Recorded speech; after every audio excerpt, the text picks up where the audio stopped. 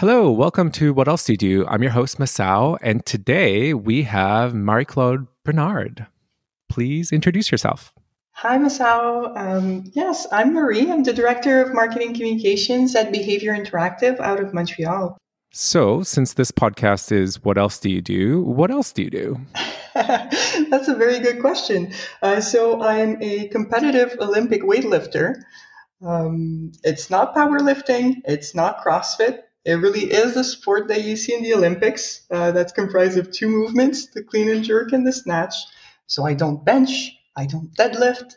I really do Olympic weightlifting. Well, I'm assuming you do those for training purposes as well. Correct. Sometimes we run into, well, back in the day when we used to take the bus, we would run into each other. And I think I mentioned powerlifting and you looked at me and like, no. Yeah, that's what people think all the time. That's why I say I don't bench. No, weightlifting is not as popular, I guess, as powerlifting, or it's not the image that people have in their brains when they think of a bar and lifting things. So yeah, I always correct people because I think it's such a beautiful sport that needs to be known a bit more widely. So how did you end up doing weightlifting? Well, that's an interesting story. It starts off a bit sad, but I'm so happy to share this now because I think it's important. So in 2014, I suffered from severe depression. I went on sick leave for 6 months. I was in therapy for a long time and still am. Medication, all of that. And at some point, my therapist told me, Marie, you need to start moving. I was never the sportsy type. Never, never, never. That was that was all on my brother. And I told myself, well, okay, fine. If I need to do this, can I find a sport where, I don't need a lot of equipment. I don't need to go to the gym and be surrounded by super fit people. So I said, okay, I guess I could try running. You don't need much. And, it's easy to just get out of the house, be outside and run for a bit. So I did that. I'm kind of an overachiever. So I told myself, you'll hear, let's go from couch to 5K. I told myself, let's go from couch to half marathon. So I started running. I did my half marathon in Hawaii. And that was, the experience was great. But at the end of the day, I didn't have a passion for running. I kind of, put a check next to my goal. And then I told myself, well, let's find something else. I really don't like this.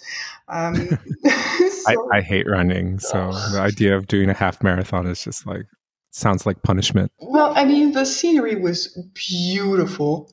But I really, every step of the way was like, why am I doing this? Why am I doing this to myself? So I started HIIT training, and I was getting in the groove of moving around and being around weights and all this, and I was getting more in shape too, and I liked it, but it wasn't enough. When I moved, there was a CrossFit gym across the street. So I said, well, let's try this.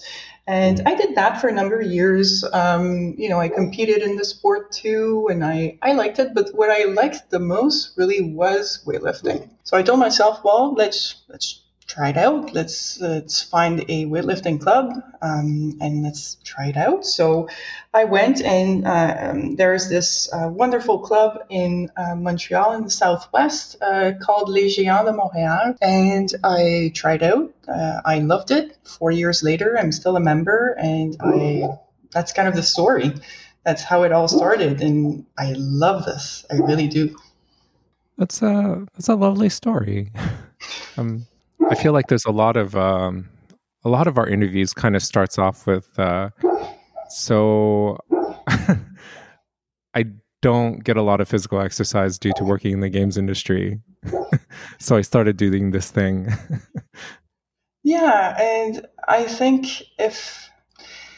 for me, weightlifting and all the sports that came before that, right? The HIIT training, the running, the CrossFit, they all helped kind of cut my day, take my mind off work, and really focus on something that was only for me. And that's been, I mean, we were talking about depression earlier. That's really been important in my journey to recovery. And it still is today, right? We work so hard. We're in front of screens all day. So unplugging and just being in front of a bar and lifting heavy shit, it's been great. Actually, that kind of leads into my next question, which is, what do you get out of this that you don't get from working in the games industry? Yeah. Well, the short story really is physical exertion, lifting heavy shit. There's there's something really powerful in doing this. It allows me to, again, just forget about my day, forget about anything that went well or wrong during the day, and just focus on that bar. It's just me and the bar. It is an individual sport that's practiced in a group setting. So, we get those good vibes of cheering on each other when we're trying to lift new weights, but at the same time, you're the only person responsible for your success, which really isn't the case in the games industry and in my job anyways. I also get to interact with people who come from all horizons. I feel like, and I'm sure you can tell me the same thing. We've been in the industry for so long. We're used to being in our bubbles, right? We talk about games, we work on games, we look at the future of games. Being in an environment where I train with, IT guys, physiotherapists, teachers, kids, people on the national team. It brings me so much. It opens up kind of my horizon and gets me talking about other things. It's just been so powerful for me. And when we talk about the sport itself, weightlifting is about lifting things, but it's also about technique and timing. And focusing on this and not thinking about everything else that goes on in the day, that goes on in the world, has been very powerful to me. It kind of complements my meditation practice. So that's been also great health-wise. And it's a lot, and it's certainly something that takes me away from my job and takes me in a whole new setting, a whole new environment. Have you been able to practice at all with all the lockdowns?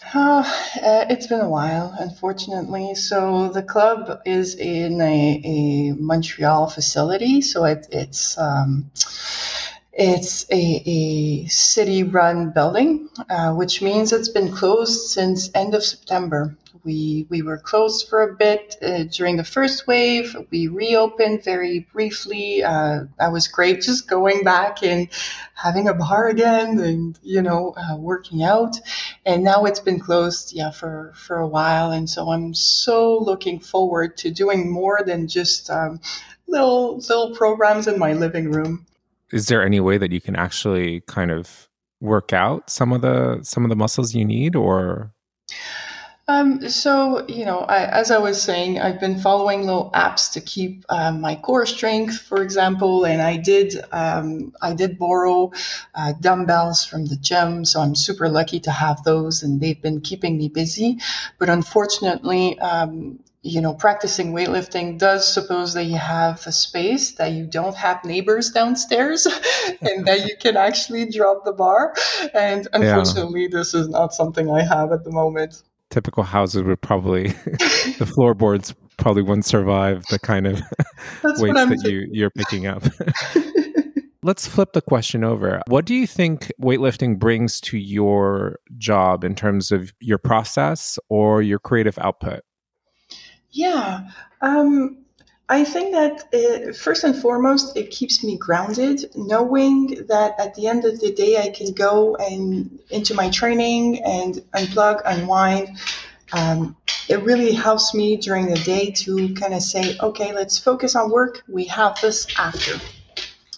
As a sports as a sport, it really empowers me.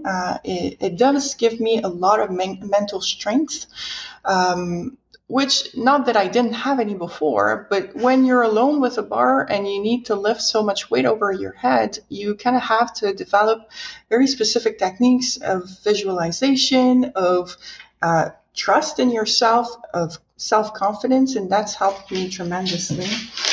Um, it's it kind of brings also a coaching aspect, especially with younger members of my team, where it kind of changed how I managed my team and how I help people grow. I take a lot of cues from my coach in that regard. And I think the most important thing, and that's why I kept it for the end, it's made me realize that small progress is progress. When you start in weightlifting, you kind of have PRs, personal records, every day. Every time you get on the platform, you can suddenly lift 10 pounds heavier. And that's great, but you reach a point where, maybe you add a kilo to your bar every year. Maybe you get just a little better timing on your movement or a little better in your positioning in your start position. And that makes a whole world of a difference. And what I get from that is every time I get to work and something goes just a little better, or I get just a little better result from a member of my team or myself, I'm just a little better at executing something. Well, that's a big win, and that should be celebrated. And it's really the most positive thing that's come out of this for me. Yeah, I could see how that's a really positive aspect. Do you mind talking about how much you can lift? Like, because I'm really curious, or is that a rude thing to ask? I'm not. A lady does not share her numbers, but I mean, if we look at how I've progressed, right? So I started as a very rookie doing things in a CrossFit gym. I'm now, I've won provincials twice. I've won a bunch of local competitions, and I've also won nationals last year in my category. Wow. And I also hold a national record in the snatch movement. So I guess I'm okay. So I guess if I really want to know, I can look it up. Is what you're telling me. Wow, that's really amazing though. Yeah, I mean, and again, this all ties up to where it all started, right? From a very low point in my life all the way to winning competitions. I've been amazed at my progress and kind of proud of this. And it's not something that I say very often, but geez, going from no sports to participating in those meets, it's kind of cool. Like within 5 years, like exactly. Yeah, that's pretty nuts. It is, and when you look at this, I'm really old for competition. I'm really old, and I'm not kidding. I train with people who are on the national team and hoping that Tokyo does happen, and these people are in their early 20s. So, being 36, I'm I'm a grandma, and that's fine, But this being said, and that's one thing that I kind of want people to know about weightlifting is that yes, it does look intimidating, but I train with kids who are 6 years old, just starting out. I train with a gentleman who's over 50, and when I do compete, there's this person. He's great. He's been training since he was a kid, and he's over 80 now. And so this is a sport that looks for really young, it looks like it's for really young people, but it's super accessible when you start. You just need to kind of move over this barrier that you're putting for yourself. So typically we only talk about one subject, but since this, in your case, it seemed like such a departure, I wanted to cover both things. So other than weightlifting, what else do you do? Outside of weightlifting, I'm very, very active in sewing in the sewing community. So as you can see, they are very they're very different hobbies, and they kind of stand at both ends of the spectrum. One is a bit more brute force, and the other is very much on the details and precision and minutia, I guess. So that's something that was passed on from my grandmother, who used to sew my clothes when I was a little girl, and who showed me how to sew on her very old Singer sewing machine. And that's something I've picked up again. When was it? 2, 3 years ago, when I said, well, I kind of miss doing something with my hands. Let's do something that's a bit more, I don't know, quiet, calm, that requires more precision than weightlifting. And let's sew again. So I bought myself a sewing machine, and I started just doing my own clothes. And so it kind of ties neatly with weightlifting as well, because I stopped buying gym clothes. I really did. I started. Oh, wow. Yeah. I started making my own leggings. I started making my own t-shirts and tank tops and all of that. So I guess you have a serger? You need a serger, right? I do. So I have a sewing machine for I want to say quote unquote regular clothes. And I do have a serger / cover stitch machine. It's a combo machine to do all of my knits, and my gym clothes and everything that's of knitting fabrics. That's super cool. I actually have a Singer featherweight from early 1900s. Wow. Because my wife got it for me because I like to sew as well. You do? I do. I'm not very good, and I just kind of, I don't know, I do kind of weird odds and ends stuff. Like this over Christmas, I made my daughter like a Christmas stocking. And I was really into like denim darning for a minute until I realized like I should just pay somebody else to do it. Well, I mean, there's something that's very rewarding about making your own clothes or projects or whatever it is, right? I started with very little projects, and I kind of went on from there, and watched all the YouTube videos and tutorials and all of this. And last winter I made myself a winter coat. So there's no limit to what you can do. You made your own winter coat? That's pretty crazy. So like with all the like the kind of the fancy high tech fabrics and stuff, or more of a traditional coat? It's more of a dressy coat. So I do have all of these more technical coats when it's super cold or there's a snowfall or whatever it is. I wanted a more dressy coat, and I was on a business trip in New York City. I went to a super cool store where there's like seven different floors of different fabrics. I was like a little kid in the candy store, and I bought a mix of wool and cashmere, and I brought this back, and I said, okay, I'm making my own kind of Burberry inspired jacket or dressy coat, and it turned out very well for a first experiment, I have to say. That's super cool. My my attempts at sewing is generally less planned and more chaotic, and the output is definitely less consistent. Consistency is key, though.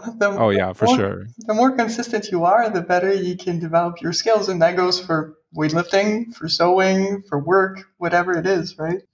For sure. Do you have any projects in the horizon in terms of next sewing projects? Yeah, so there are two actually, and both are jackets. So it's fun that we're talking about this. So I do want to make myself a technical winter jacket. So I have the pattern and all the fabrics and all of this.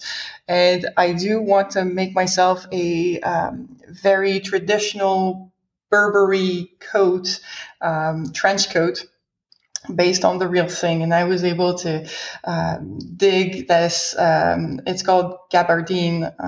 That's the fabric that they used to make it with back in, during the war, actually, because this has a very historical, it's played a very historical role for soldiers and all. And so I really want to, start doing this, the pattern itself has over 50 pieces. It's going to be a long-term project, but 50 pieces. I'm really excited to be jumping into this. 50 pieces. Wow. Yeah, it's once you start, you have a lot more respect for the people who make clothes for a living. You get to see how complicated this is, how the details, the time it takes, and you cherish your clothes a lot more too. You want them to last. Yeah, no, definitely. 50 pieces. I'm still kind of. Well, you have to think about the lining. Then you reflect all of this on the outside. You have, the belt, all the pockets and the pockets, the lapel, the collar. So many different steps. It's so impressive. So, how long do you think it'll take you to do? Oh boy. I don't want to think about it. Well, if on my dressy winter coat that I made last year took me, I want to say about 25 to 30 hours all in all, from putting the pattern together all the way to sewing the last button. So it's probably something that's similar for this one, if not longer. Well, this has motivated me to perhaps try to do something. Maybe I'll try to make a shirt this year. Why not? That would be great. I'd be happy to see it. And if you need tips, you let me know. I'm sure I do. I don't even know where to look for patterns. So there's a ton of resources online. Honestly, Green Style, for example, is a very good company that has a lot of just simple outdoorsy or sports clothes. Good resource to start. Okay, well, I'll look into that. Well, this has been really a lot of fun. Thank you so much for making the time. You're so welcome. It's been a blast. Thank you so much. And hopefully all this lockdown will be over soon, and I'll run into you again on the street. And we can talk about weightlifting for sure. Yeah, or sewing. Or sewing. I'll be asking about that shirt. Well, now that I said it, now I have to do it. So maybe that's the motivation I needed. Exactly. It will be in a podcast. Be hanging over me like, oh man, I really need to start it. I shouldn't have said that. Yeah, I really shouldn't have said that, but nevertheless, thank you very much and have a lovely day. Thank you so much. Thank you all for listening, and as always, thank you to Dave Wallace for providing the music for this and every episode. Thank you to Therese Lance for creating the logo, and yeah, that's it. Remember to rate and subscribe, and until next week, bye-bye.